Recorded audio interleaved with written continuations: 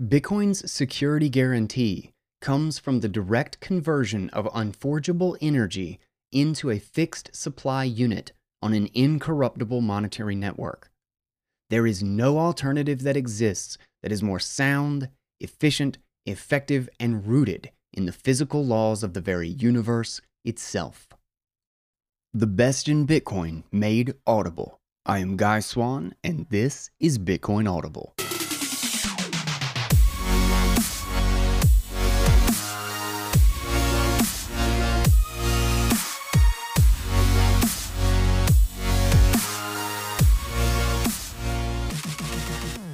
What is up, guys? Welcome back to Bitcoin Audible. I am Guy Swan, the guy who has read more about Bitcoin than anybody else you know. We've got some, today's read is got some politics, got some government theory, got a theory of morals and the economy. We've got the disease of Fiat, all of it coming today in Aleks Svetski's piece, Fiat, Fascism, and Communism. Get ready. Probably going to be triggering to some people, probably going to be epic to others, but it is a great one, and I've got almost an hour-long guys take after this one, so get ready. And I was planning on doing it sometime soon, but thank you to everyone who voted on bitcoinaudible.com/vote. If you want to play around with Lightning, I've had a friend, his username is SuperTestNet, and he has built a really cool Lightning tool for me, and it's just a way to throw some sats at what you want to hear next, and it gives me a feedback. It gives me a way that you guys can actually participate in the show and let me know what you want me to read. Aleks Svetski's piece definitely took the throne over the weekend, so I figured I would jump right on it for you guys. Check that out if you want to play around with it. It is also open source. I've got the link there for anybody to go check it out or download it for their own website. And I'm going to be hopefully funding and building a lot of other new things, and it all is going to be open source. And I want to build a lot of stuff on Lightning because it's just so much fun. I think there's massive potential here. So hopefully this is a taste of many, many more things to come. Real quick, before we get into today's piece, let's hit our sponsors. We have the lovely BitBox02 hardware wallet. It is a Swiss vault built with Swiss security in mind for your Swiss bank account in your pocket. It is an excellent open source and very easy to use hardware wallet.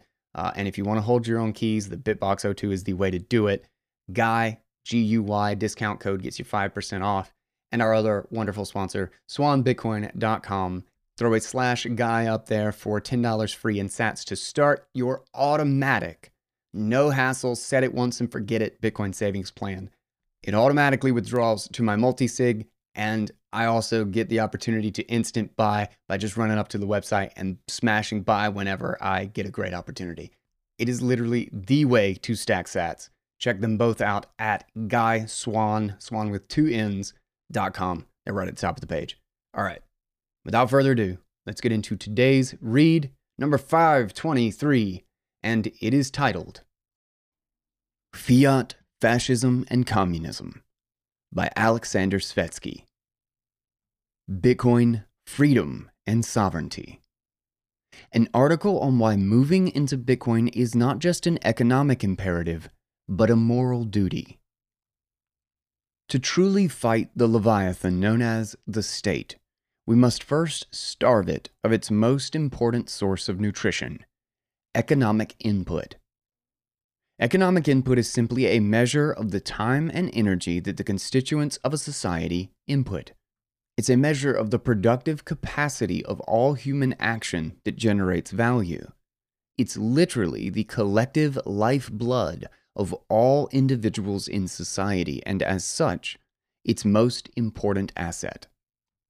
The state consumes or steals an ever-growing amount of input, like a parasite, via its many machinations.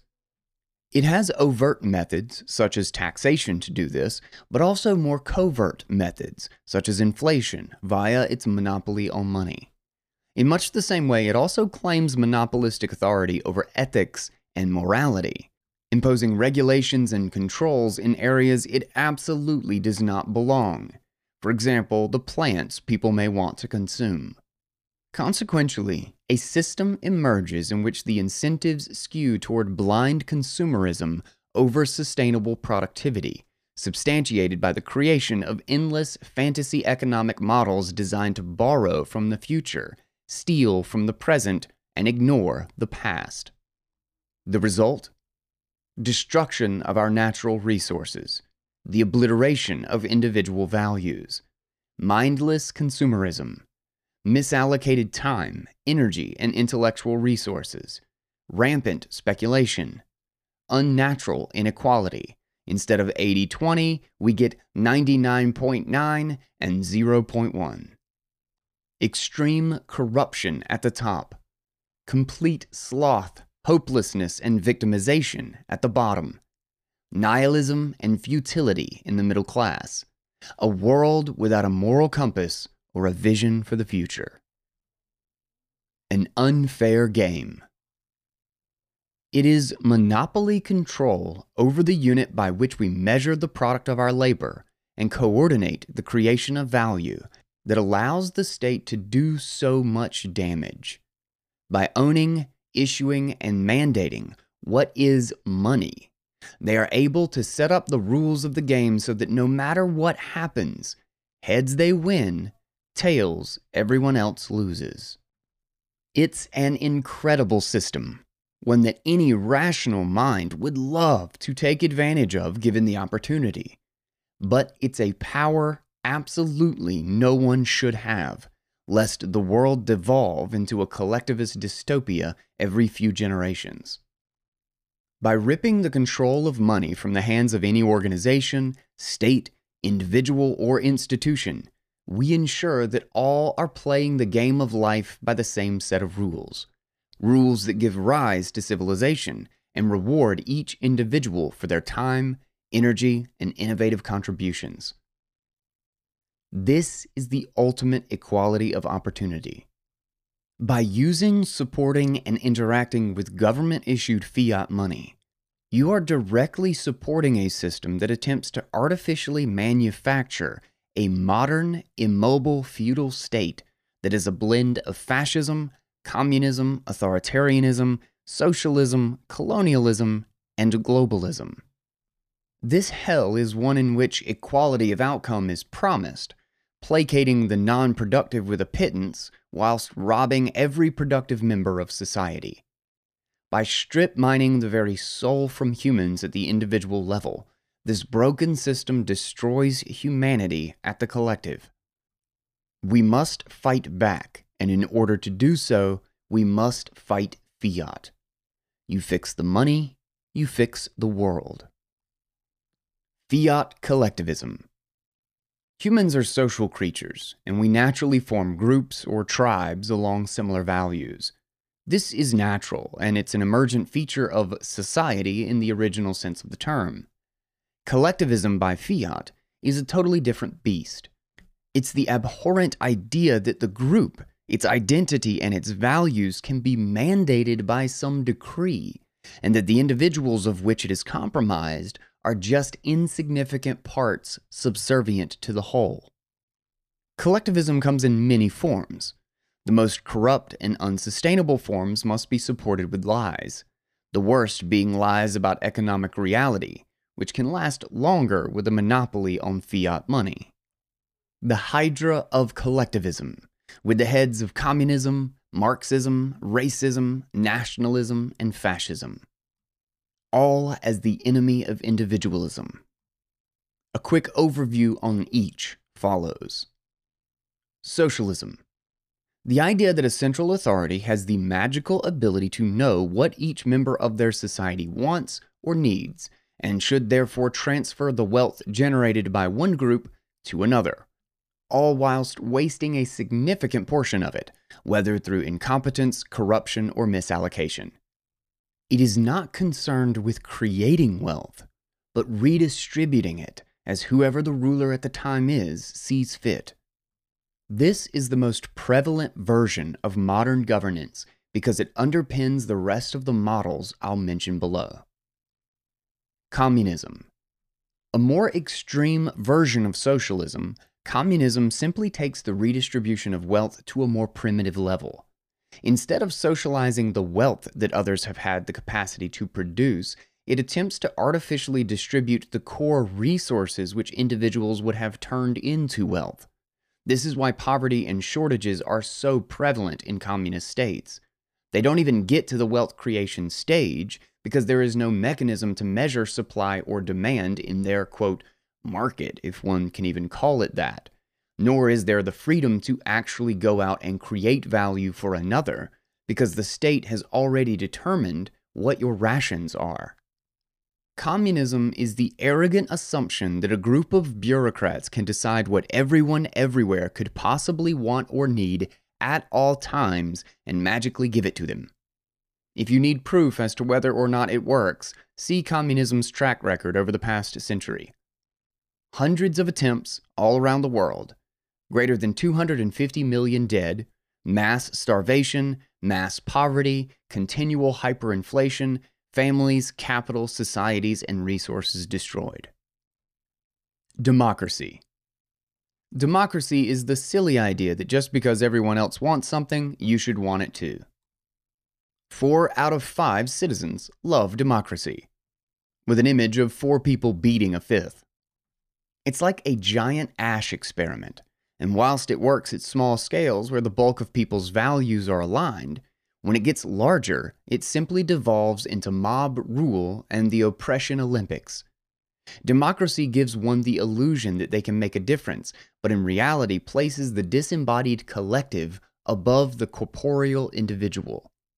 It is a phantom menace in which imaginary public law takes precedent over private individual property rights via a set of positivist legislations that bureaucrats perpetually create to appease the mob or benefit the lobbyists.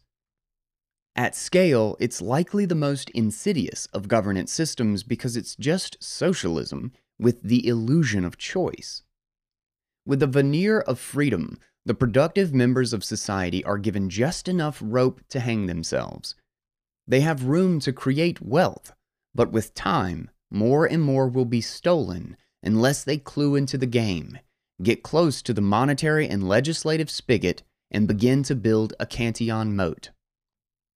The Cantillon effect. The primary benefactors of monetary stimulus get to spend the money first, before the effects of increased money supply, inflation, manifest in the market. Perhaps its most dangerous aspect is the normalization that you have a claim on another's property or will, making it a more sophisticated way of stealing from others or claiming that which is not yours. Therein lies the unraveling of democracy. At scale, it will always devolve into a corrupt version of capitalist socialism, where a politically connected few can privatize the gains, socialize any losses, and enslave the middle-class engine. The good get robbed, the bad get rewarded, the mobs start rioting. Fascism. This is the even dumber idea that government bureaucrats can force private industry to do and build what it is they want, when, and for what price. It's most effective for military-type dictatorships where innovation and production happens by force. It's the most overtly violent when in full bloom, as we've no doubt seen in the past century thanks to Hitler and Mussolini. And whilst it's framed as a, quote, far-right ideology, it's got far more in common with all of the above than with almost any form of conservatism. In fact, it's just another flavor of socialism. Nazi equals National Socialist German Workers' Party. The interesting thing about modern America is that it resembles fascism in many ways. Big pharma, big agriculture, defense, transport, energy, healthcare, and a series of other primary industries are either told what to do by their government overlords or are merely an extension of it. Blends.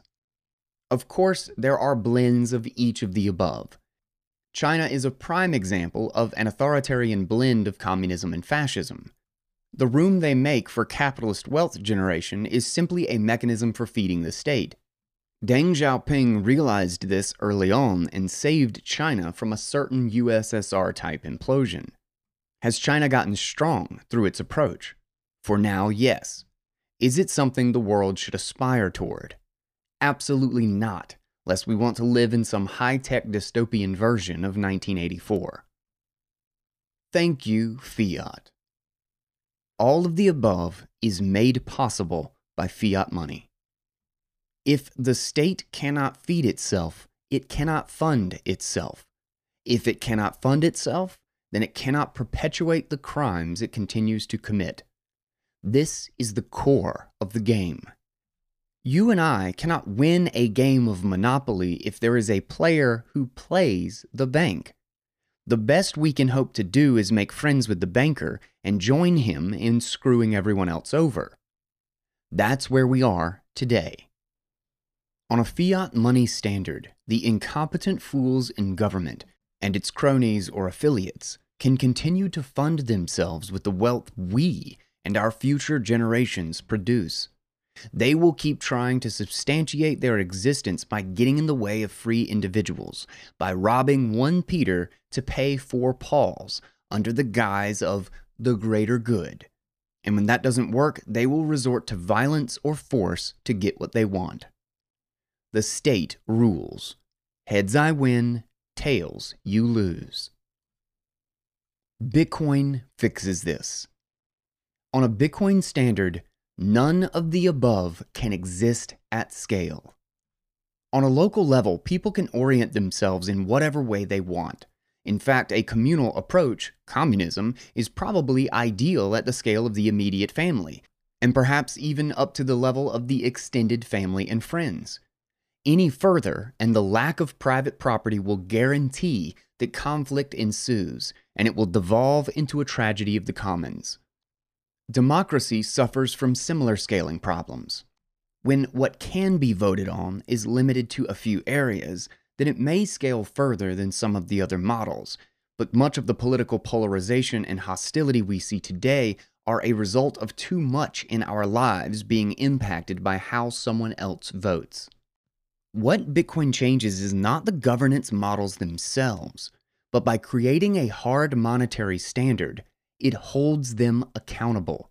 By anchoring the system to economic reality, it cannot create fantasies or collective illusions in which to perpetuate lies or carry out large-scale theft, overt or covert. By fixing the money, Bitcoin realigns the base incentives at the individual and collective level. The trickle-down effect then fixes many things gone awry in the world. Let's explore a few key things. Social mobility. This is perhaps the biggest and most persistent of problems to plague humanity in a social sense. Feudalism and caste systems exist today just like they did millennia ago, only in a different form. Inequality is not a problem when you have social mobility. In fact, it's desirable because it's what makes the world diverse. So many people miss this, even those I admire, like Jordan Peterson. With Bitcoin, for the first time in history, the social strata becomes truly dynamic. The capacity to move upwards exists because those at the bottom can officially save. And just as importantly, if not more importantly, downward mobility exists because those at the top can no longer socialize their losses when they fuck up.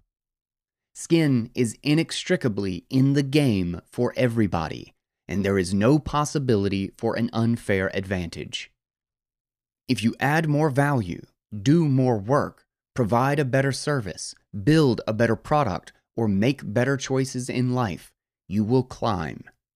If you consume more than you produce, if you are wasteful, if you make bad investment decisions, if you blow all your money on hookers and coke, then guess what? You can't print any more money or tax others to pay for your losses. You will fall down the social ladder. And that's exactly as it should be. This is true equality. True equality is equality in probability. Nassim Nicholas Taleb. An excerpt from Skin in the Game is very apt here also. Quote, dynamic or ergodic inequality takes into account the entire future and past life. You do not create dynamic equality just by raising the level of those at the bottom, but rather by making the rich rotate, or by forcing people to incur the possibility of creating an opening. The way to make society more equal is by forcing, through skin in the game, the rich to be subjected to the risk of exiting from the 1%. The environment. The fiat monetary system has a devastating impact on the environment. The state burns up an incredible amount of our natural resources, and the majority of it is complete waste. Think about the amount of money. Remember, money equals resources, whether present or future, spent on the following: defense and military, government, regulatory, and judicial system, banking, payments, and financial system, Wall Street, subsidizing materials which kill the earth, cheap plastics, blind consumerism. The top 4 listed above are what it takes to ensure the fiat monetary system operates. Remember that money is a system of trust, and the only reason the USD preserves some form of value is because it is, quote, backed by the full faith and credit of the US government. In other words, the entire government, banking, judicial, and military-industrial complex exists to back the dollar. And that's not counting the rest of the countries around the world and the copious amounts of paper, cotton, plastics, and metals used to mint, quote, money. That's a lot of wasted resources. I'd strongly suggest a review of Hass McCook's work on the environmental impact of different monetary systems. Link included. Waste, waste, waste. The global economy is a closed system. If one group can conjure money up out of thin air, it dilutes the money, read finite resources, of the group that did not. If there is not enough money to overtly or covertly steal today, the state borrows from the future to pay for the present. And what do you think the asset supporting the future is? Yep, you guessed it. It's more finite human and natural resources. Remember that money measures time, energy, and finite natural resources. Creating it out of thin air and wasting it is literally how you destroy those resources. This cannot happen when money is fixed and incorruptible. It can only happen as a direct consequence of the state's decree on money. Junk. Plastics are another prime example of the ramifications of fiat. Why do you think they're so cheap? It's not just because they are mass-produced for blind consumers who are hell-bent on spending what they have because their time preference is so skewed, but plastic manufacturers are directly subsidized by their government, alongside the larger petrodollar system. On a hard money standard, people are not only more discerning with respect to where they spend their hard-earned money, which in itself would solve much of the waste problem, but in the absence of government handouts, the real cost of plastics and other disposable junk would be much higher. These ridiculous face diapers are another example. 30 billion of them are disposed of every month that we've been able to estimate, all over a set of absurd mandates decreed by overweight bureaucratic hysterics who care not what the consequences of their decisions are. And that's not counting the incredible waste of materials that have been ripped out of the earth to make chairs, bathrooms, restaurants, and a countless quantum of infrastructure that is not being used. Just go to an airport and every second chair, toilet, tap, and urinal is just sitting there. Waste. Want to help slow and reverse the damage being done to the planet? Quit supporting fiat money. Not only do you help slow the amount of resources being wasted, but you also opt into using a form of money that does not require the multi-trillion-dollar Wall Street and military-industrial complex to back it. Bitcoin is pure energy money. It has no waste. Fiat's guarantee comes from the promise of an archaic, wasteful, and morally bankrupt series of institutions that care about nothing but themselves and are willing to rape, pillage, and loot to stay in power. Bitcoin's security guarantee comes from the direct conversion of unforgeable energy into a fixed supply unit on an incorruptible monetary network. There is no alternative that exists that is more sound, efficient, effective, and rooted in the physical laws of the very universe itself. Health. Fiat food and fiat medicine are another phenomenon made possible by fiat money. Denatured fake foods are the direct result of government-subsidized, large-scale industrial, quote, food manufacturing, whether those subsidies come in the form of direct tax cuts, low-interest rate loans backed by the government, regulatory moats, or the flood of fake money flowing into the publicly listed companies selling this sludge. Before fiat, we cultivated the land, we respected the soil, we ate naturally grown foods. Today, 95% of the junk you can buy at a supermarket can barely pass as food, and the little that does has been denatured with God knows what sorts of hormones, pesticides, herbicides, or chemicals. And let us not mention the damage that monocrop and/or GMO farming has done to the planet, the precious topsoil, the rainforests, and the biosphere. All of this proudly made possible by yours truly, fiat money. The corporate leviathans who benefit most from this only have the capacity to do what they do, thanks to their proximity to the state and its printing press. The same goes for the entire pharmaceutical industry. People have come to believe that disease is the absence of drugs, and that health is just another pharma-manufactured pill away. Fiat medicine has numbed everyone into submission, and alongside its partner in crime, fiat food, it breeds physically dependent and incapacitated victims who can no longer live without them. It's a sad state of affairs, and one in which the numbers paint a clear picture. 1971 is when the USD came off the gold standard and became an unhinged fiat currency. And here he has a few graphs. One of trends in obesity among children and adolescents aged from 2 to 19 years old, showing around an average increase from 5% of the population to 20% of the population, a 4x increase just in percent. And then we have a chart of the staggering increase in national health expenditures in the billions of dollars, which starts at such a low number in the 1970s that it's hard to even put anything to it. It's kind of meaningless on the chart. It looks basically like zero, and then it has ballooned up to $5 trillion in the 50-year span. You should definitely check it out if you want to see those charts, along with a lot of other graphics and some kind of funny memes that are throughout this. Definitely go to the link in the show notes and check out Aleks Svetski's article. If we want to once again take control of our health, we have to move onto a hard money standard.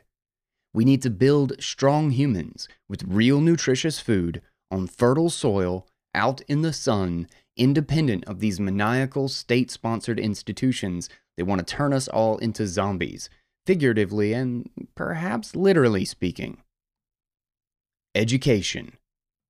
This is another area that will flourish in the absence of state-sponsored shenanigans. Schooling originally emerged as a way to prepare people for production lines, and in some cases for the army. It had merit at the time, and perhaps its early incarnations were a legitimate attempt to standardize a basic education across the board. A rising tide lifts all boats, so to speak.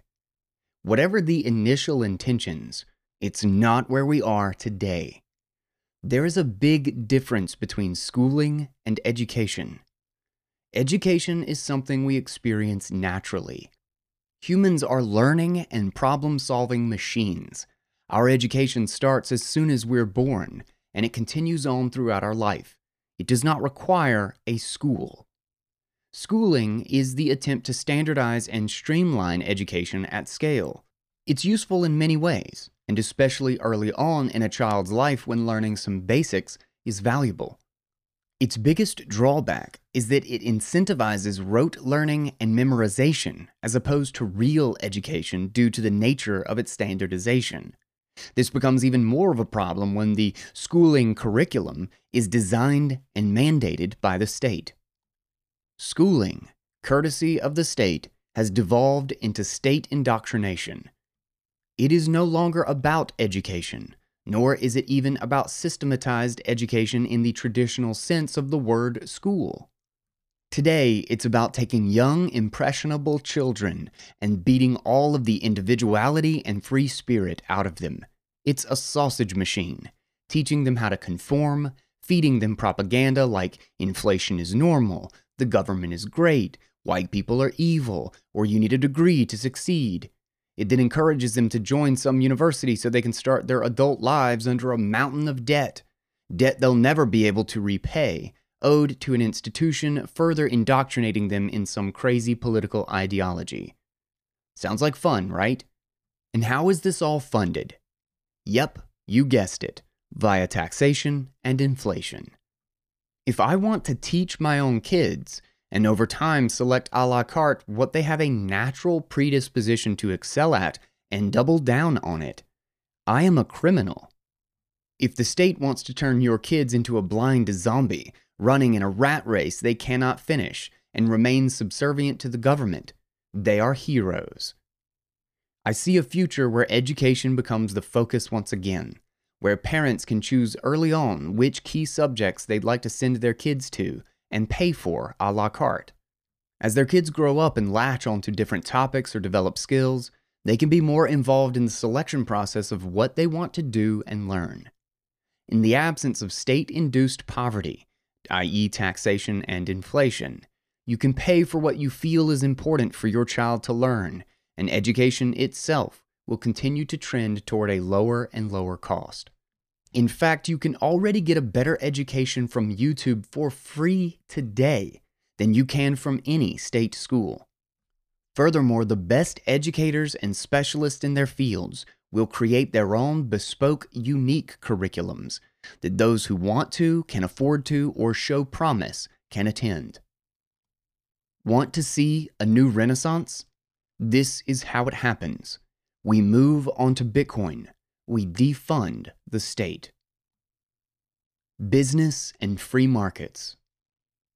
Markets are nodes in society where people from all walks of life meet to learn, transact, and trade.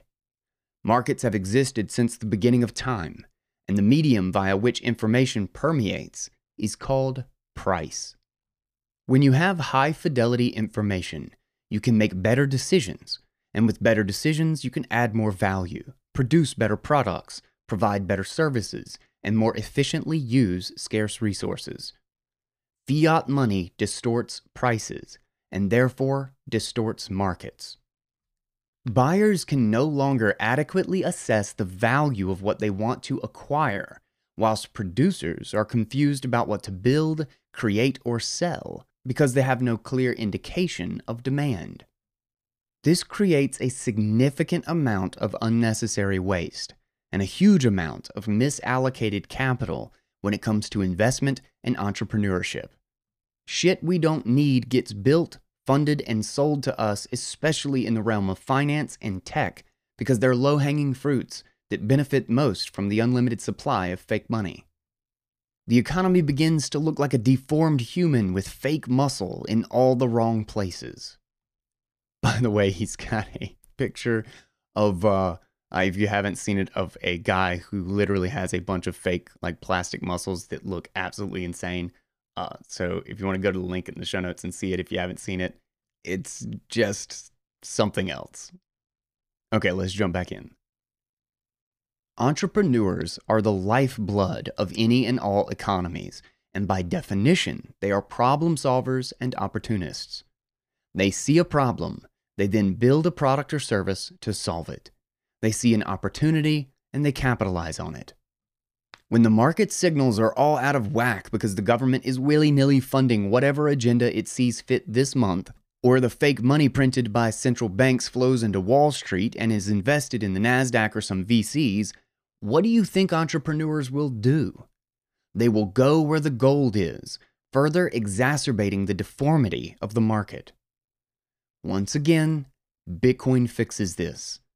In the absence of false price signals and fake markets, consumers think twice about what they want to buy and are clear on why they need it, whilst producers get a real, organic gauge of what the needs of the marketplace are and will go to solve those problems. You know, things like poverty, or starvation in Africa, or homelessness in America, or quality food and farming worldwide, or better ways to extract energy from scarce resources. Savings. The capacity to save and securely store the product of one's labor is the cornerstone of civilization. Words and language do this for knowledge in the same way as money does it for capital. Capital being defined as condensed resources and energy. Imagine not being able to transmit the lessons of today to tomorrow. If we didn't have language, we would never have evolved, and each generation would repeat what the prior generation had experienced. It's the same with money, savings, and capital. We cannot build upon the past, nor stand on the shoulders of giants if we are unable to preserve our capital. If we continually waste, redistribute, squander, or dilute our capital, we not only slam the brakes on societal progress and burn up the planet's scarce environmental resources, but we malign the incentives of all individuals to produce and save. Instead, people become blind consumers because the fantasy that is fiat suggests, quote, "There's more where that came from. We can just print it." Others become rabid speculators chasing the next get-rich-quick scheme in an effort to outrun the endless devaluation of their savings. Both are behaviors that add no value to society, which further dampen or skew societal progress and waste precious resources. A fixed supply, incorruptible money, makes saving great again. When an individual knows they can save, they can better plan for the future. Savings gives us more control over when and how much we want to work. It lowers the anxiety we all feel about the uncertainty of what lies ahead. It allows us to think long-term and pass the marshmallow test. Furthermore, when the purchasing power of money reflects the overall growth in society's productive capacity, people want to save. This lowers time preference and increases the amount of thought we put into the things we buy. You are less likely to spend your money on shit. It ensures that we maximize efficient use of precious resources to produce things of value. You're more likely to build for quality, equals less waste. This is how strong individuals, communities, and societies are built, from the ground up. Emergent, organic, robust. It all starts with saving, which is just another way of saying delayed gratification, or the lowering of time preference.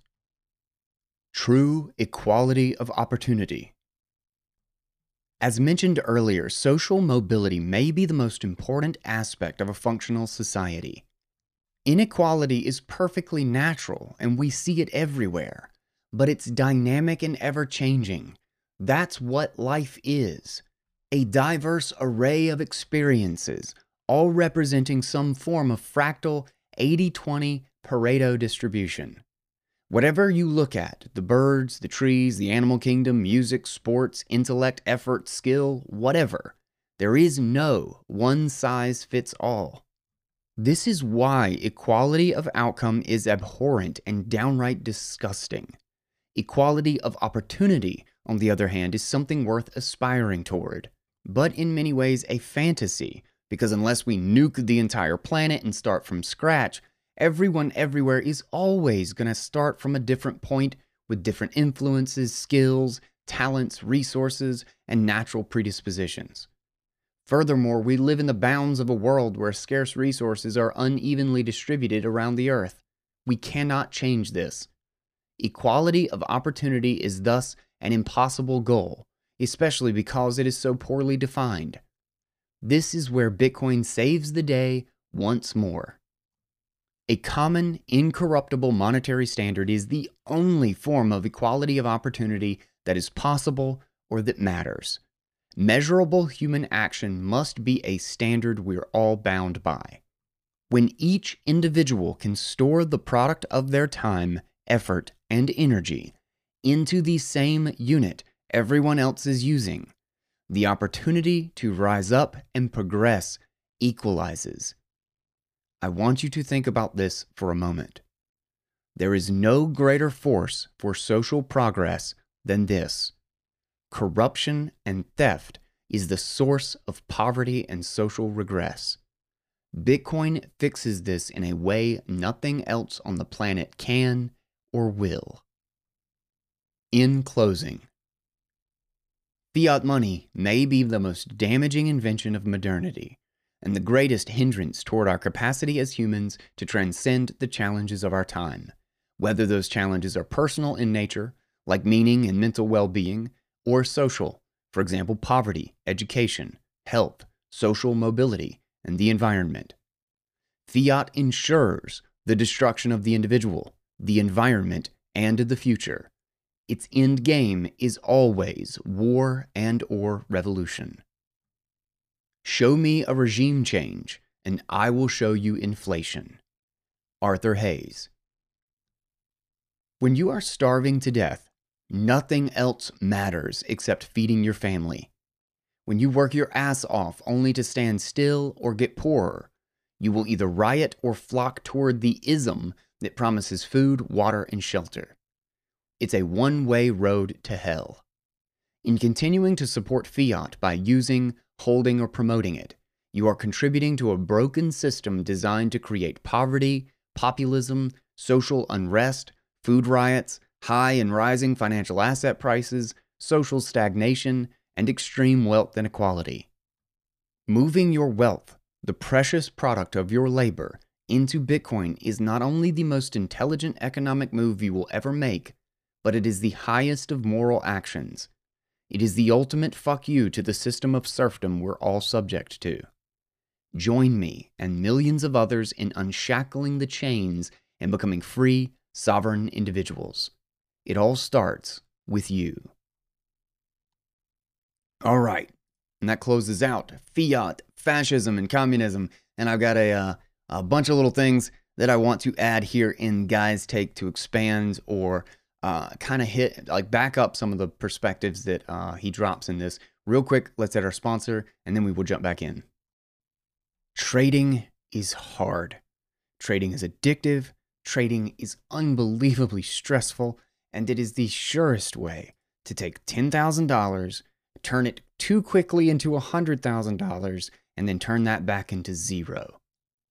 DCA with swanbitcoin.com. I have heard that story so many times that it pains me. Bitcoin is the best performing asset since forever. There is no reason to try and beat that. You are just going to get yourself destroyed. Just stack and focus on your life. Buy automatically with Swan Bitcoin every day, week, or month. This is what I do. I have been doing it for a very long time. It is so easy. And then just it automatically sends to your keys. It withdraws to your keys automatically. You have the simplest way to prepare for a Bitcoin future. swanbitcoin.com/guy gets you $10 free in sats, and it's the easiest trade you will ever make. Just stack and save with swanbitcoin.com. So one of the things that, like just talking about the ideas of collectivism in general, and all of them basically share this same idea. Well, first, it's about holding the group above the individual, which makes no sense because the group is merely a collection of individuals. So if you sacrifice the individual, you've sacrificed the entire group, because the only thing that is actually there are the individuals in the group. The group is just an abstraction of many individuals. The group doesn't actually exist. It's just a category. It's just an illusion of many individuals. So if you sacrifice the individual, you sacrifice the only thing that's there. And one of the fundamental flaws of these collectivist ideologies, particularly about the concept of redistribution, is that, and Aleks actually hits on this pretty great. One of the lines is, they aren't concerned with the creation of wealth. They are simply concerned with redistributing wealth.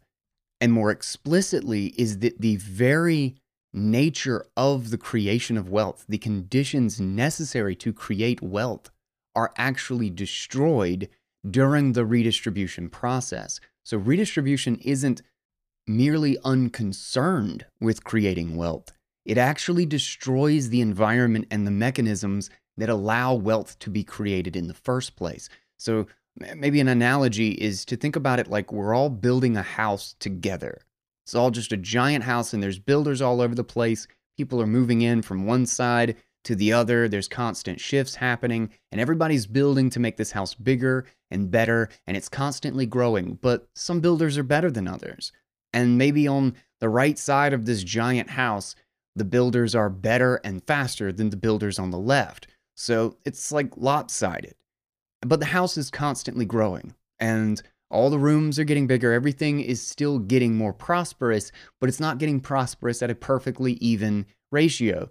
Aleks mentions it a few times in this, is that the natural tendency of imbalances, of inequalities, is the Pareto distribution, is that 20% does 80% of the work and the other 80% does 20% of the work. 20% gets 80% of the reward, 20% does 80% of the book sales, 80% does the other 20%. It's a very, very common thing. We see it all over the place. We see it in nature. We see it in just about every possible industry that you could think of. The few examples that in which this doesn't naturally come about are when things are manipulated, are when specifically in like the fiat monetary scenario, when prices are so distorted that you get this extreme Cantillon effect and you get it where 1%, 0.1% of the population has so much outsized power and influence that the Pareto distribution falls apart and society goes with it. As soon as it seems to produce unnatural results, it is because there is an unnatural source of imbalance, and it will correct. Reality is always going to come back. The laws and the tendencies of the universe are going to expose themselves. They're going to ultimately decide what is and isn't. And we are currently in that situation. We're having to deal with the fact that we have manipulated things to a ridiculous degree, and those bills are coming due. But back to the house example, is that, we have this Pareto distribution. We have the house is lopsided. But again, everybody in the house is concerned and wholly focused on building the house, making the house better, learning how to build the house, learning how to make better use of the space, etc., etc. Everybody is on the task of making things better because everybody has skin in the game. Everyone gets exactly what they build. Everyone is responsible for their own livelihoods and their own knowledge and choices in this great game of building our house, making it bigger and better. Socialism, collectivism, redistribution is a mechanism of taking the builders away from the job of building the house and instead allocating them toward tearing down the large side of the house in order to transfer it to the small side of the house. And what actually happens is resources are taken away from actually making the house bigger and better. So now the wood just starts to rot. The conditions for learning how to be a better builder, for how to get into the better rooms, start to transition from actually being skilled and actually having making the right choices. And instead, how do we make sure I'm the one that gets the important contract for redistributing the wood from A to B? It's not about being better. It's not about having better tools or being more efficient suddenly. It's about who's closest to the managers that are in control of redistributing the house. And so instead of working together, now we're fighting each other. Now we're fighting over where the wood is going to be reallocated. The unfinished parts are getting weathered and they're falling into disrepair. The buildings are fighting over control of the managers. It's like a sport where everyone is fighting to be closer to the refs and having their plays called according to what the ref wants to have happened in the game rather than playing the game by the same rules. The refs just get to make up what the consequences of the game are. Who wins and who loses, who gets points, who has the ball. And so whoever is closest to the ref, we're playing the ref, we're playing each other as people rather than playing the game of creating wealth. Those collectivist systems don't redistribute wealth at the cost of the rich to the benefit of the poor. They redistribute wealth at the cost of the very mechanism by which wealth creation is incentivized. It stops the world from getting better in order to reallocate all the crap that we have today. And think about what this does about how you think of the people around you. You know, in the individualist scenario where everybody is responsible for themselves and everybody is working to build this house, everyone's a benefit to each other. You don't have to be a burden on another person. It doesn't mean that we're all equal. It doesn't mean, equal opportunity is something to strive for, but there is absolutely no ghost of a chance of equality, of certainly not the equality of outcome. I mean, take two people, take siblings who grew up in the same situation, take twins for crying out loud, who even have the same genetics, grew up under the same parents in the same neighborhood with all the same conditions, all the same privileges and opportunities, and look at them when they're 40 years old. Why aren't their situations always equal? How often, if not always, are you going to get it where there's an unequal situation? That one of them is married and has kids and another is, working on their career, that just things are different. Things are always different. If you can't get it with siblings under the same roof in the same situation in the same neighborhood, how in the hell do you think that we're going to create some massive authority that will take away everybody's rights and reallocate it across 3,000 miles of people in completely different situations who completely value things differently and have whole different views on life? How is that ever going to work? It is a pipe dream of such ridiculousness. It's less believable than The Little Mermaid. It's such a fantasy of nonsense. And the cost, at what trade-off, what do you lose? What do you risk by creating a massive central authority that has the power to ruin or make anyone's lives? I mean, so often the excuse given for why we need a system like that is that people are selfish and greedy. Who do you think are going to run that system? Who do you think are going to be the ones that desperately want to have control over everyone else's lives that strongly and to that degree? There's nothing but corruption at the end of that road. There is nothing but destitution at the end of a system like that. And again, going back to the individualist scenario, you're not a burden on somebody else. It means that when we live by our own responsibility and get to reap the rewards of our decisions, when we all have skin in the game, every new person is a potential builder. Every new person is someone who could contribute to the world and make something that others can't. And the diversity of their experience, of their perspective, the fact that they're looking from down below rather than up top or from the side, the fact that they have a different viewpoint of the world, a different worldview, could let them see something that nobody else can. Everybody is a benefit to another person. The benefit of having, 200 idiots means that we might end up with one genius that's going to solve everybody else's problems, or solve a problem to the magnitude that it makes up for 1,000 people having been made. Seyfedin talks about this in one of his things, that it's a numbers game. Innovation and free markets, the ability to cooperate and everybody have skin in the game, means that the incentives are aligned that it's not a problem to have more population, because that's more chances for people to figure out how to solve all of our problems. It's more brains on the job. And then the market gets to evaluate the benefits. We get to share all of that information with each other, because without sharing it, we get no value out of it. That's how you reap the reward in the market. You make it available to other people. And yet you flip that around and look at the socialist environment. You've destroyed the very mechanism that creates wealth to begin with. Growth dies, and the focus on actually building things better goes away, and suddenly we're turned inward. We're focused on who it is that we should take it from. What we focus on is who we become. This is why these systems create such hate and division between people. And suddenly, there is this sense that every new person in society is just a burden. It's just somebody who's going to take another subsidy from me, who's going to be a new welfare recipient that everybody else is going to be taxed for. It's a new obligation for those who are working their butts off and trying to make their lives better. So the incentive to build and prosper has been stripped away from everyone. You know, doing the work and actually being productive is hard. Nobody wants to do it. That's why everybody just wants the handout.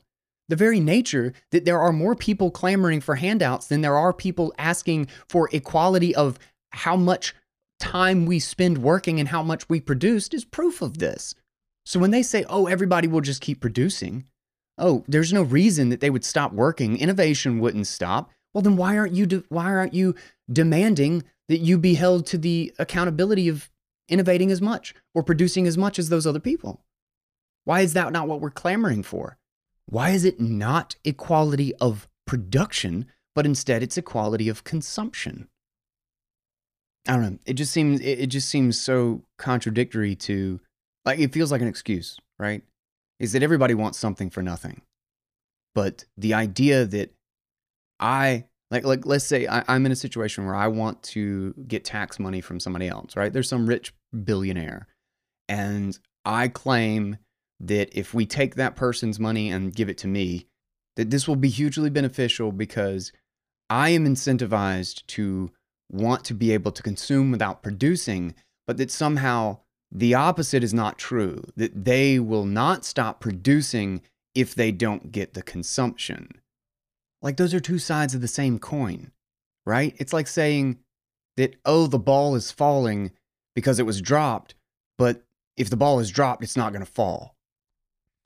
You know, Thomas Sowell had a really great interview one time that talked about like how to, like, where so many of those ideologies just completely go wrong, like where their fundamental problems are. And it's this idea that there is just a solution to a thing and that there's no cost, or that we shouldn't be thinking or talking about the cost at all. And that to think like genuine economics, to understand the core principles of economics, is to understand that literally everything is a trade-off. There is no solution. There is, we can do something in order to get something else. If we want to do this thing over on the right, we have to lose this thing over on the left. Everything is a trade-off. Everything has a cost. And the idea of socialism and communism, these collectivist ideals, is that there is no actual cost. There is just some solution where we can just hit a button and take from the right person and give to the right person, and then we can just level all this out, and then everything just works. Everything's just flat, and it's done because we found the solution to all of the problems. And almost everything is sold that way. It's like that every single thing government does is just the net benefit of what it did.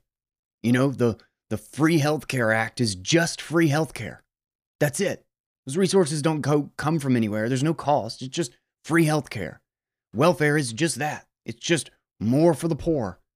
And everybody's situation gets better. Nothing else changes for anybody else, and the poor get wealthier. And everything else is perfectly static. Markets don't get distorted. The incentives to actually produce wealth don't get obliterated. Society doesn't degrade. There's no cost. It certainly doesn't hurt the poor more than it helps them. I mean, who could be against it? It's just good things for the poor and nothing else. It doesn't cost us anything. Everything is sold that way. From top to bottom, there is no cost. We just write some numbers down and whole problems vanish from the face of the earth. No discussion about why the poverty exists.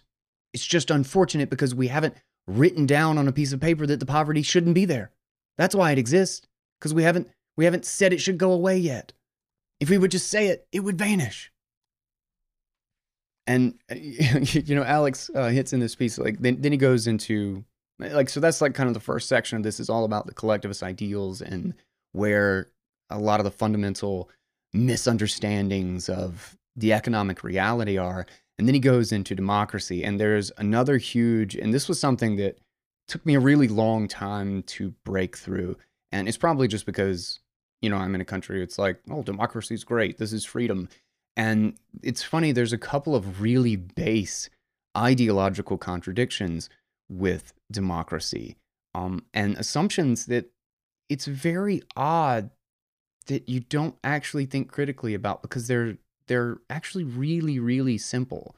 And its own rhetoric actually destroys the foundation of whether or not it is truly what it says it is. Democracy purports to be the people running the government.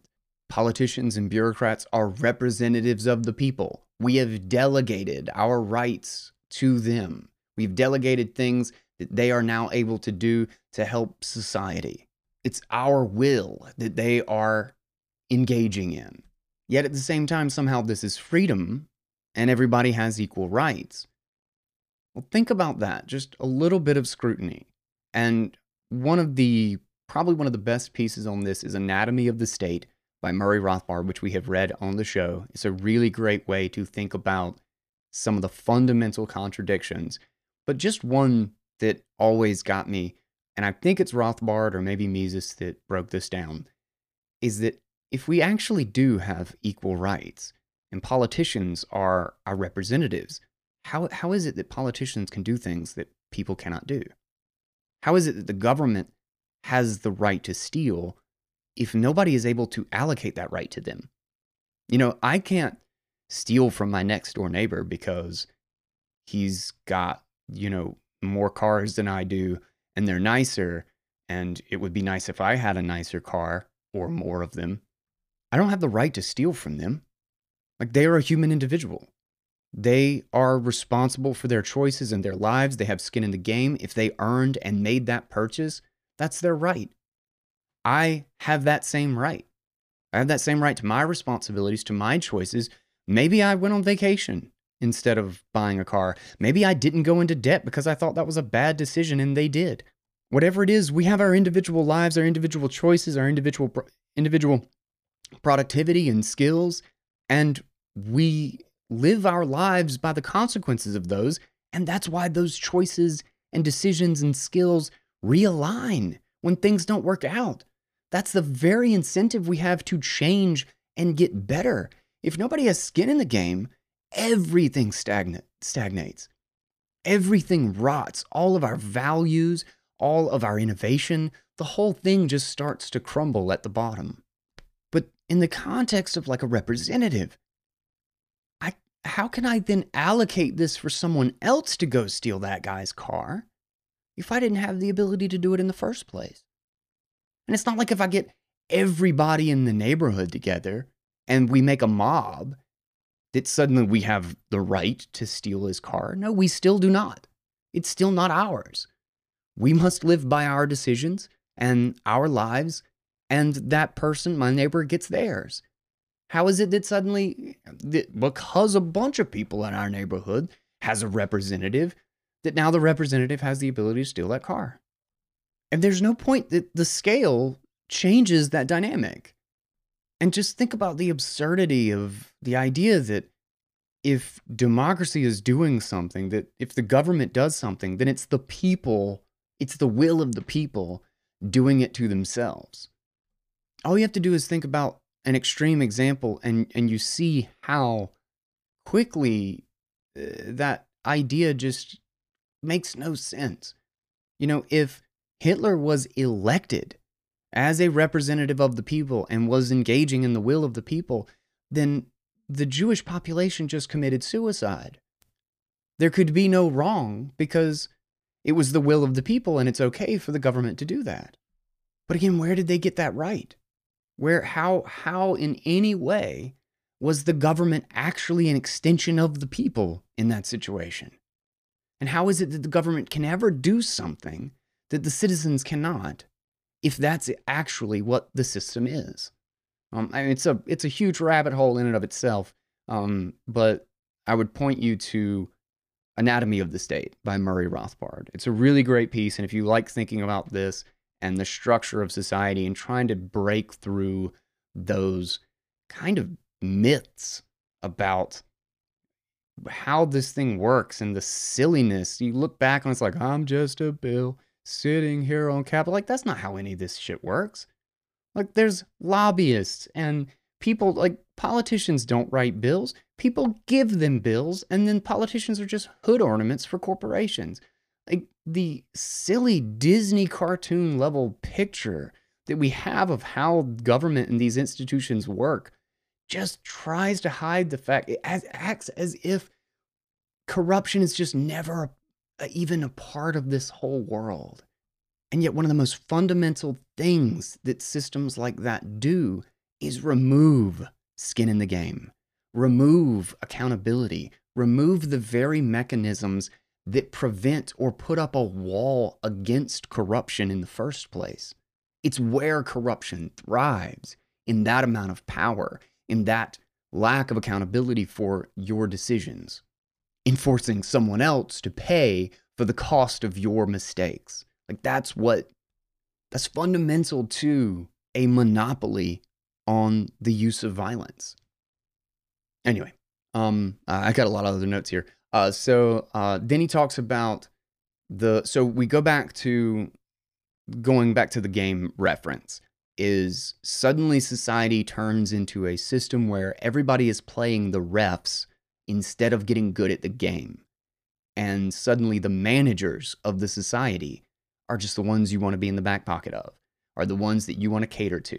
And suddenly it's a game of who has the most clout, who has the right friends, rather than a game of economic production, rather than a game of implementation and understanding where to solve problems, how to solve problems, and create value in the world. It becomes who's best at selling the theft of value from somebody else, and how do I get close to that person? Now, the Cantillon effect sounds complicated, and people say it's like, oh, you're close to the money spigot. And so I don't know, a lot of you are probably familiar with it, but just in case, I want to simplify this idea. Is the general idea of the Cantillon effect is that some people get to use counterfeit money and others don't. Everybody else has to earn it. One person has to earn money, the other person gets to use counterfeit money. Now, imagine that nobody else that you knew ever has the ability to print money on their home printer. But you can. You can print millions and millions and millions of dollars just out of your home printer. What would you do? That thing would be printing all day, every day, right? I mean, why would you not just keep printing? And you can always just use the printed money to buy more ink, so you don't have to worry about running out of a printer or running out of money. You've got the magic power to print. How many contractors, services, caterers, event coordinators, every possible provider and product seller, everybody in the world would be banging at your door for multi-million-dollar contracts? That is the Cantillon effect. Everyone stops servicing the other customers and stops charging the prices that are affordable to the people who actually earned the money, and starts charging the prices that they can charge somebody who prints the money, starts getting the contracts from the politicians. The biggest customer becomes the government, who doesn't have any skin in the game, who didn't have to actually earn the money, and therefore they don't know the value of it. And therefore the very purpose of money, the very thing that it does in society to properly allocate resources, to incentivize efficiency and the creation of value, the whole thing just breaks down. Everybody's just there trying to get close to your printer. It distorts all the prices, it distorts what people are focused on, it distorts what people are building. All they are trying to do is now please you rather than the market. That is our current situation. That is what we are living under. This is not free markets. These are horribly manipulated, disgusting, inefficient, and imbalanced markets. Fiat money is the destruction of free markets. It's just doing it under the table rather than above the table. It starts at the foundation rather than by sticks and guns at the top. But it largely has the exact same influence. It has the same distorting effects. And one idea that Aleks hits on in this piece too, that I really, really like, and I've always thought was such an interesting way to think about it, is that the problem with these systems isn't inherent to the system itself. It's inherent to how it scales. and or the lack thereof. He says that, communism or socialism actually makes a lot of sense and might be the most efficient or the most, maybe egalitarian is the word, form of governance in an extremely local situation, like with your family, maybe even with your friends, where you have skin in the game, where you care, where you are very closely tied to and you understand the costs and how they actually perceive you. They don't take you for granted if you help them out. And if they start doing it, you know to stop. It's a very different situation, and that system might actually work at that level where everybody has the same values and understands the costs and the trade-offs because you're close to the other person that has to bear that burden. But it completely breaks down as soon as you get, past Dunbar's number. As soon as it's not within your group where you can know and understand your relationship with other people. As soon as you're over 100 people, the thing is a disaster. It's an absolute disaster. And there's a great quote that I always remembered was that, I can't remember it exactly, but it was something along the lines of, at the local level with your family, you should be a socialist. You should, it might make most sense to share it with everybody and to have communal costs and help each other out. At the very local, like the neighborhood or the city level, you should be a liberal. Then at the state level, you should be a conservative. And at the federal level, you should be a libertarian or an anarchist.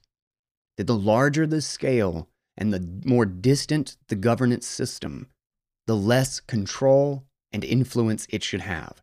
Because that control and influence is deeply centralizing of the costs and risks of societies, and the consequences are vastly worse than doing it at a local level when it goes wrong.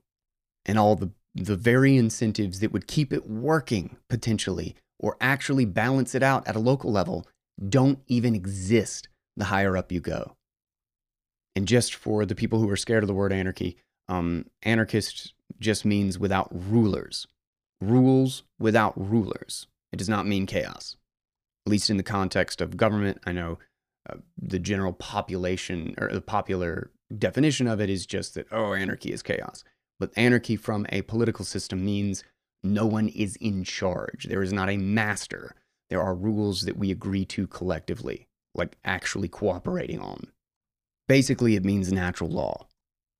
Another thing that he brings up in this piece is, and this is something that I've tried to use as an analogy, is just how I say that politics is divisive and hateful, which I think the general person would agree with that, though they might not get the reasons why, is when someone else is telling you how you're going to have to do something. And remember, every law, every single law is backed up by murder.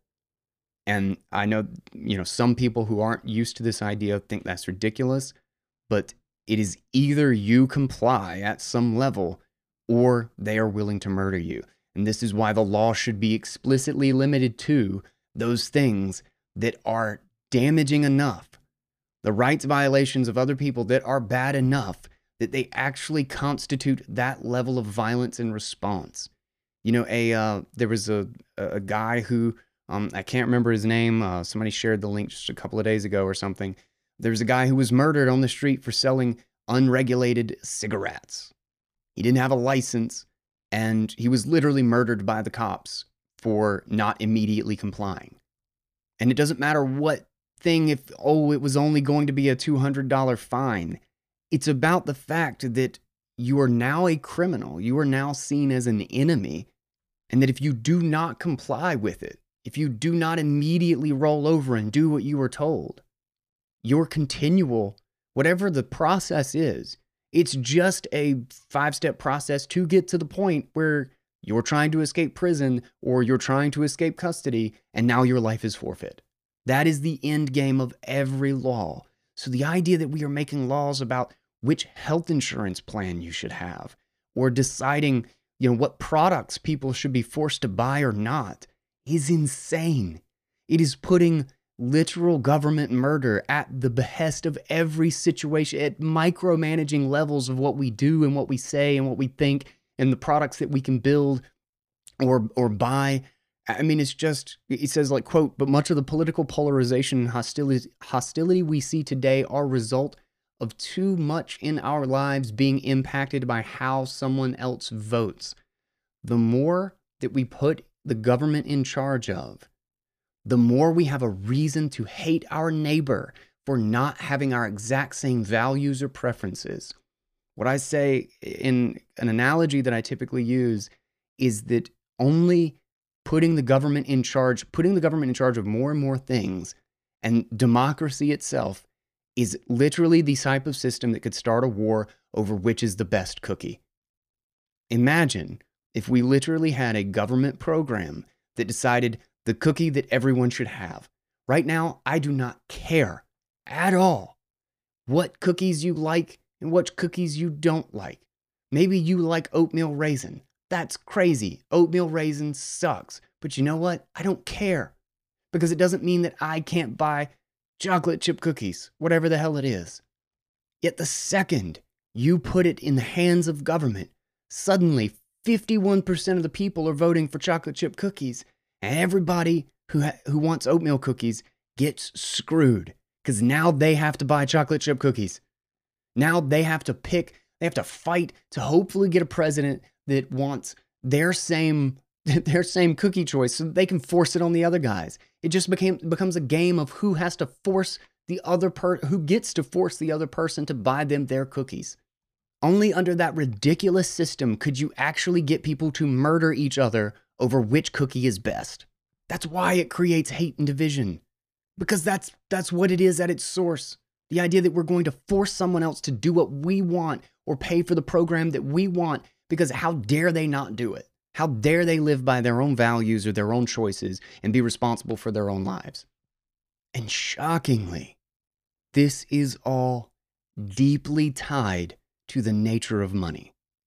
This is all propped up and funded by the overt and covert manipulations of money, of the monopoly control over what is and is not the currency of the land, and the fact that there is a monopoly institution that has a money printer that everyone else has to come and try to fight for. And there's way, way, way too much to unpack in the consequences of this.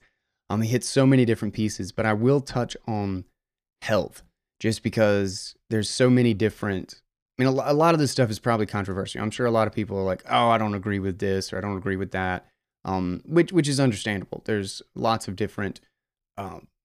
I mean, everybody has different values. Everybody chooses different things. But there is definitely something... I'm kind of amazed, like, how differently I see things after going down kind of a shift in how I think about food. Now, I'm not a quote-unquote carnivore like most of the people, a lot of the loud people in Bitcoin are.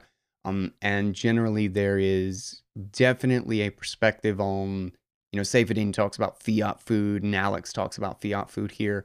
But the amount of manipulation, the amount of twisting of the actual market incentives for what we eat is huge, with the consequences of fiat money and subsidies. Go into a store. Go into any store and actually look at the ingredients. It is shocking. When I first started to go towards the paleo route and think very differently about food, probably the book that my wife got me on that was the biggest impact early on was It Starts With Food. And it's basically about the idea that the quality and the source of everything that we put into our bodies is the highest amount of quality of output that we can get out of it. If we are building our bodies and our systems off of unhealthy or fabricated or plastic food, then all we get is unhealthy, degraded, poor results. Now, if you go into a store, everything that comes in a box or a package, just go down the aisles, look at the ingredients. In almost every single one of them, it is shocking how many things are just a recombination of 4 ingredients. 4 ingredients plus a bunch of chemicals, plus some color, plus, different textures. It's something you will see in every single one of them, almost without fail. Corn, enriched wheat flour, soy, and sugar. What are the most subsidized foods in the country? What are the top four? Corn, soybeans, sugar, and wheat. That is not a coincidence.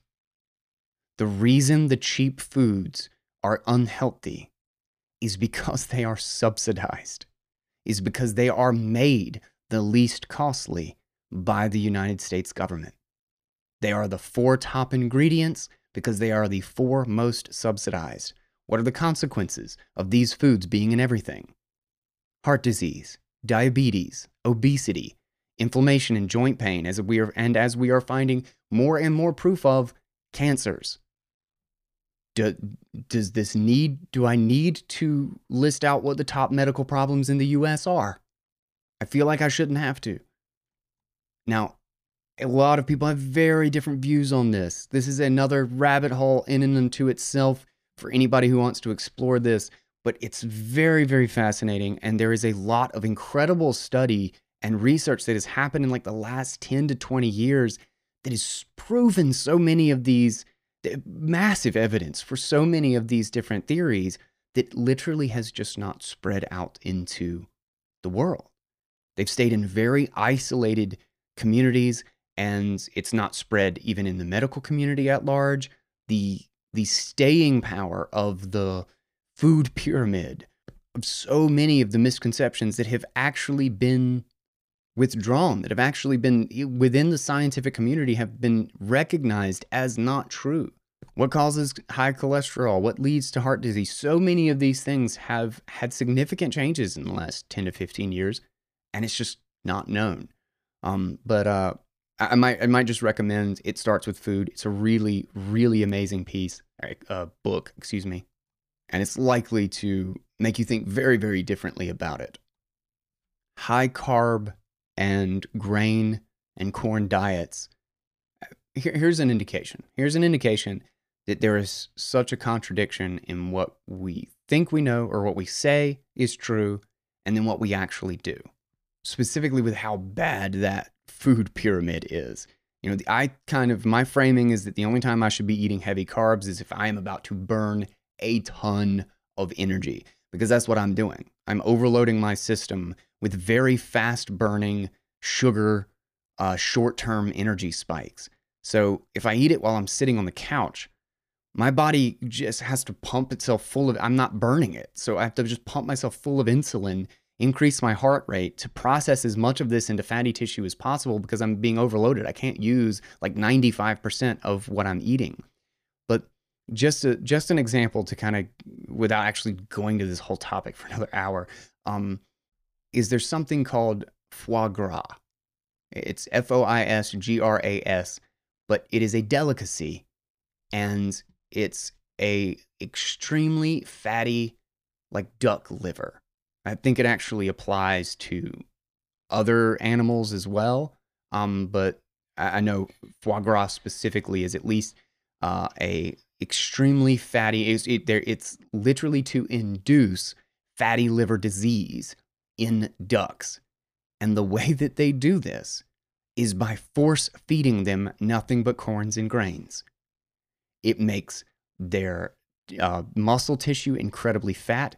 It diseases up their livers. It's unbelievably unhealthy for the duck. But this is how you create that delicacy. This is how you just pump them full of fat, is you force feed them corn and grains. And we do the same thing. We do the same thing with like our cattle and stuff, is we feed them these things specifically to make them fat and unhealthy because it's delicious. Yet, you will turn right around and get advice on what to be eating, and your cornflakes are heart healthy? Something to think about. But at the end of the day, this is all caused by manipulation and a breakdown of prices. Now, I have many, many episodes where I have just gone on and on about prices. They're the most information dense pieces of economic indicators that exist anywhere.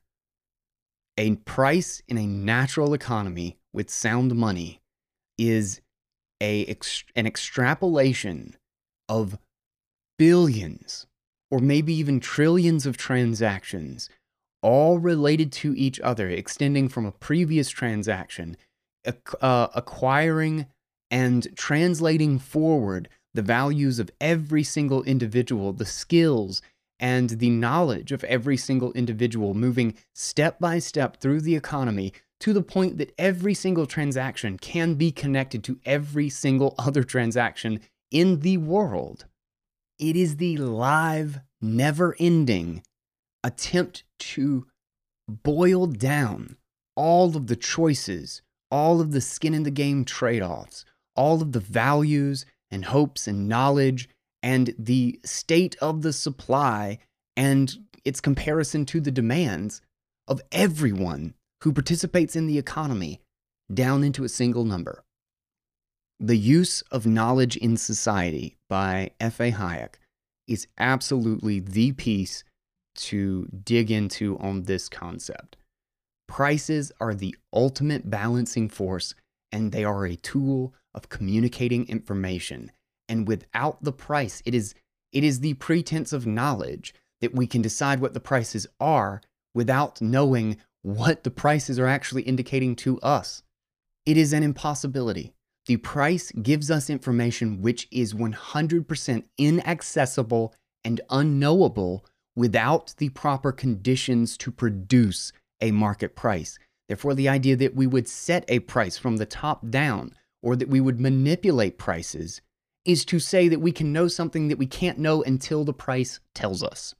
I mean, hell, most of us don't know our own values until it's actually put on the line. It's the difference between somebody saying, I'd bet you $1 million that this, and this, and then somebody actually putting $1 million on the table to see if that happens or not. Just saying it doesn't at all align with what people actually do when they have skin in the game. So when the government prints money to fix prices or subsidize something to give the illusion that something specific does not have a cost, or that we're going to just cover up the imbalance, it's like treating the symptom without ever addressing or even understanding that there is a core problem, that there is a cause here. That's why I use the analogy in the past of it's like an altimeter in a plane. The price is indicating, suddenly we're in a dive. We're all in this plane together, and suddenly the plane has tipped nose down, and we are flying toward the ground. The altimeter is telling us that there's something wrong, that we should pull up. That's what the price does. It tells us that something is out of line with the reality of the economy, that something is wrong. Now, it would be really uncomfortable to do that. Everybody's leaning forward in their chair, everybody's adjusted their stuff, and if we pull back on this thing very quickly, it would be incredibly uncomfortable. People would be jerked all around the plane, stuff would fall out of the overhead compartments. So what happens? The government comes in and breaks the gauge so it looks like we're flying level. We're all still going to die, but at least we never have to admit to ourselves that we've made a mistake. At least we don't have to change our behavior to correct for the fact that reality is going to slap us in the face very soon. Wouldn't those things be very uncomfortable and inconvenient for us? To actually have austerity, to actually be frugal, to actually realize that we have indebted ourselves for the next 30 generations and that we are screwed. We do not have the value to actually make up for it. Let us just print ourselves into a drunkenness that allows us to forget that all of the problems we have created are here and that we have to pay for them. Let's break the altimeter and we will drunkenly cheer all the way to the ground. Now, the last thing I want to hit, because this has been a crazy long guy's take now, is savings. One of the most poisonous consequences of fiat money is the fact that it incentivizes and actually rewards everyone going into debt. Debt is a horrible trap. It is like building a cage around your own life, and it is a huge restriction on all of your choices, your options, on your ability to actually live by your own values. Another one that I would recommend for this, which I have a really obnoxiously long rant on, is I think it's Guys Take like 36, if I'm not mistaken, but it's Guys Take Walking Tall. I'll actually have the notes, the links to all of this. Use of Knowledge in Society, Walking Tall. The other one I mentioned, I'll go back and figure out which one it was. But I'll have all of this in the show notes so that you can dig into it if you want to hit these ideas a little deeper. But savings is our measure of independence.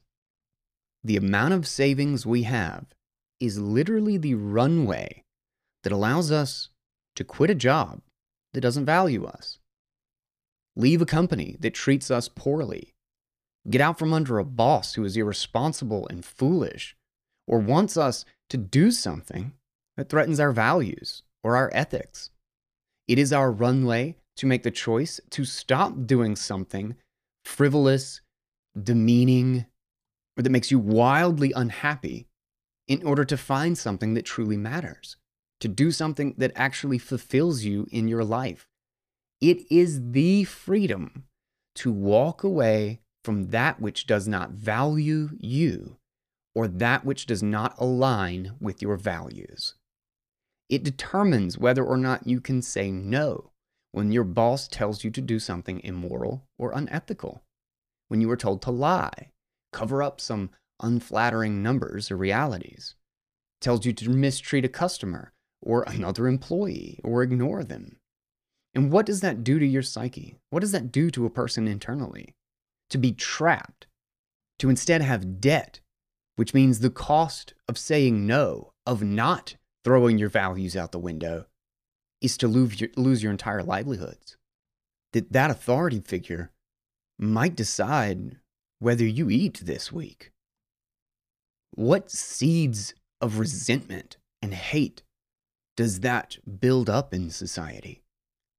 That a relationship between your employer or a business that should be cooperative, that should be two independent agents working out a relationship to mutually benefit each other, becomes an adversarial one, becomes a source of resentment where you are trapped underneath them and you have to do what they say because you don't have the runway, you don't have the buffer to stand up and say, go screw yourself.